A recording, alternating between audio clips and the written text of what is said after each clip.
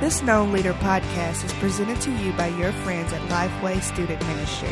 We want to help you lead students to know God, own their faith, and make their faith known.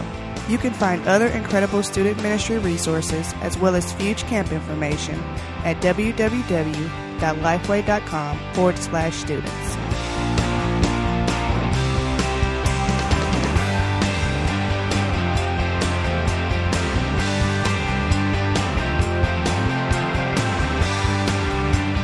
Welcome to another episode of our Known Leader podcast. As always, I'm your host, Rick Prawl, and we are into our third session of study in this Pardon Me unit.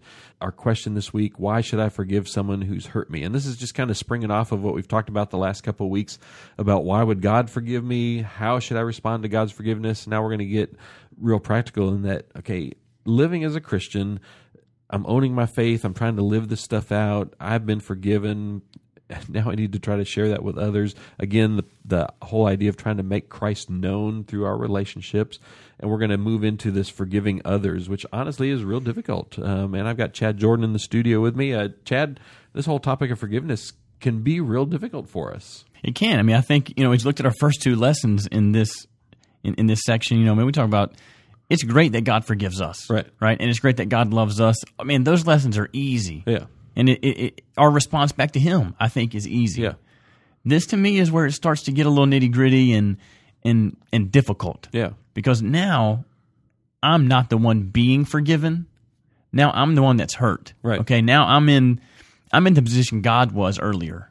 I'm the one that's been sinned against, and now I have to forgive someone. Yeah. That's tough to do. It is. And I think because it is so tough, I think that's why there are so many songs and movies and things related to this topic of forgiveness. And leaders, you see there at the very beginning in the front end of our session this week is just a list of some songs dealing with the topic of forgiveness, both Christian and secular songs that deal with that topic. So it's something that we struggle with, how to forgive others. Which brings us to that question this week. Why? Why should I even forgive someone who's hurt me? And it's not just to forgive flippantly, but I mean, this is somebody that seriously has caused us some harm, some hurt. Why should I even forgive them? We're going to look at 4 life principles this week. Let's just jump into that. The first one is we're going to look at Luke chapter 6, verse 37 with this idea, why should I forgive? Well, number one, you're commanded to forgive. What do you see there? Well, I think, in my mind, God generally acts pretty logical. And I think knowing our nature, right, and our nature will never be to forgive other people. Right. When we're hurt, we want vengeance and right. justice, right? So I think God knows us. He knows His creation well, and so He starts off with, "You will forgive other people." Right. It's not an option. This isn't something that we get to sit back and debate, right? I mean, this is if you follow Christ, because you're following Christ, you've been forgiven much. Now, you will forgive other people, right? And it's cut and dry. It's not one of those issues in the Bible that may be a little gray. We can debate, something about it. We have no option but to forgive other people. Doesn't make it easy, but it is what we are commanded to do. That's right, yeah. And I like that, it's pretty bottom line, is that you're commanded to do it. And there are some reasons why we're commanded to do it, which is the next 3 life principles. And leaders, I want to tell you just on the front end, these next 2 life principles, B and C, both come from Mark chapter 11, verses 25 and 26. And leaders, this is a tough passage. I want to refer you, especially when we get to C, to really turn to the insights, our commentary material. It's free for you online at www.lifeway.com/known. Just click on the links for the insights for this particular session, and that material will really help you out. Chad, this is a tough section. B is a little bit easier than C. One of the reasons that we're to forgive, the whole why, is that so you can let go. Verse 25. What do you see here? Well, as we were talking, this is a very difficult passage because I think a lot of times we don't really like what it says here. Right. But, like you said, B is a little easier than C, so we can address that one first. And when someone has done something to you, the effects of it last longer than the act a lot of times. And a lot of times the other person doesn't even know necessarily that they've hurt you in that way. Right. And so when you choose not to forgive, you're choosing to hold on to that pain. And if you're not going to forgive, it's going to continue to grow. And what happens a lot of time is we see this, we'll say we see it more with girls than we do with guys in high school. A girl will say something about someone, and then it gets back to them. And next thing you know, 2 great friends are now enemies. Right. Because one said something that was probably wrong or, ridiculous, as high school kids do.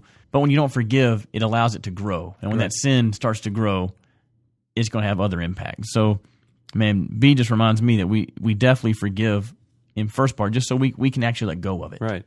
And leaders, this is a great and a natural place to just tie back to what you talked about in the last session. This whole idea of worship Him openly and worship Him extravagantly, love Him extravagantly. What Jesus is saying here in this passage is that, man, it's awfully hard to do that. When you're standing in the temple, when you're standing praying and you're standing in worship, you're at the altar and you have something against somebody, it blocks that ability to be able to worship openly. So you need to be able to let that go, to forgive others and able to be able to worship. But then we move into this third life principle. And again, leaders, drive yourselves to that insights for some more explanation, because in our limited time frame here, we can't dig into this as much as we'd like to. But this whole idea that Jesus says, you need to forgive so you will be forgiven. As we continue that passage, 25 and 26, what do you see in there, Chad? For me, this section has always been difficult because we know that once we follow Christ, our sins are forgiven. Right? So the sins that we have not yet committed have been forgiven because of the work Christ did on the cross. So when I read this, I'm trying to figure out what is Jesus talking about here, because my sins are already forgiven. And really what it really points back to is, if you're not willing to forgive, then it's very questionable if you're following Christ. Right.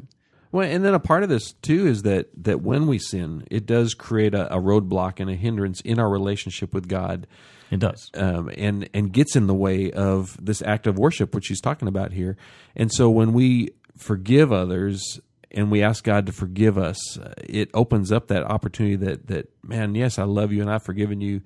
Enter into worship. Let's have a relationship again. And absolutely. I think that's part of what he's talking about in here. Both B and C, I think, really point to our fellowship being broken at times. Right. And that's with other people when we're not forgiving them, and that's with God when we're not forgiving. Right. But I think it really points us back to Christ. I mean, because of what He has done, we need to be forgiving people. Right. And that leads right into that last life principle, again, answering this question, why?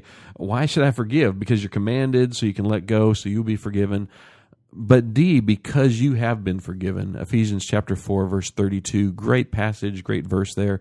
What do you see there that helps us get to this and to drive home to students? Man, you need to forgive because you've been forgiven. Well, I think a lot of times we don't realize how much we've been forgiven.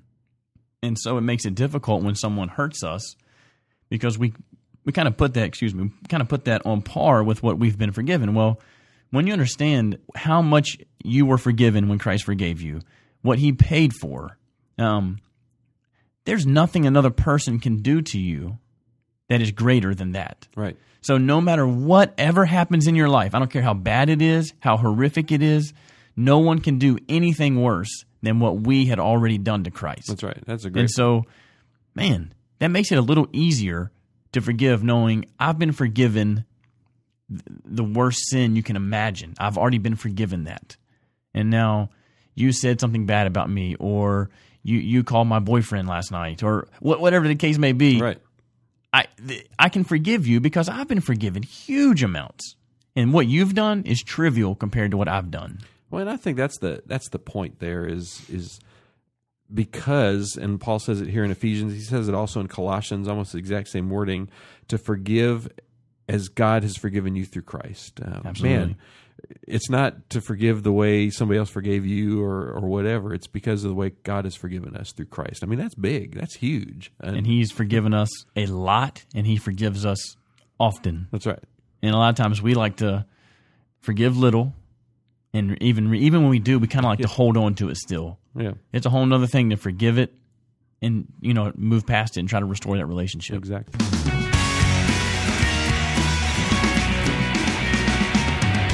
Well, leaders, thanks for joining us again this week. We're trying to answer that why question. Why should I forgive someone who's hurt me? 4 things. Because you're commanded to forgive, so you can let go, so you'll be forgiven because you have been forgiven, which drives us to the point. We are to forgive as we've been forgiven. Man, it's a tough thing to do. We want to encourage you to stick with this with your students this week, drive home that point. And then we're going to get into next week as we're wrapping up this unit, the question, what should forgiveness look like? Other than, this forgiving others that we've talked about in this session, just overall, what does that even look like in a Christian's life? So join us again next week.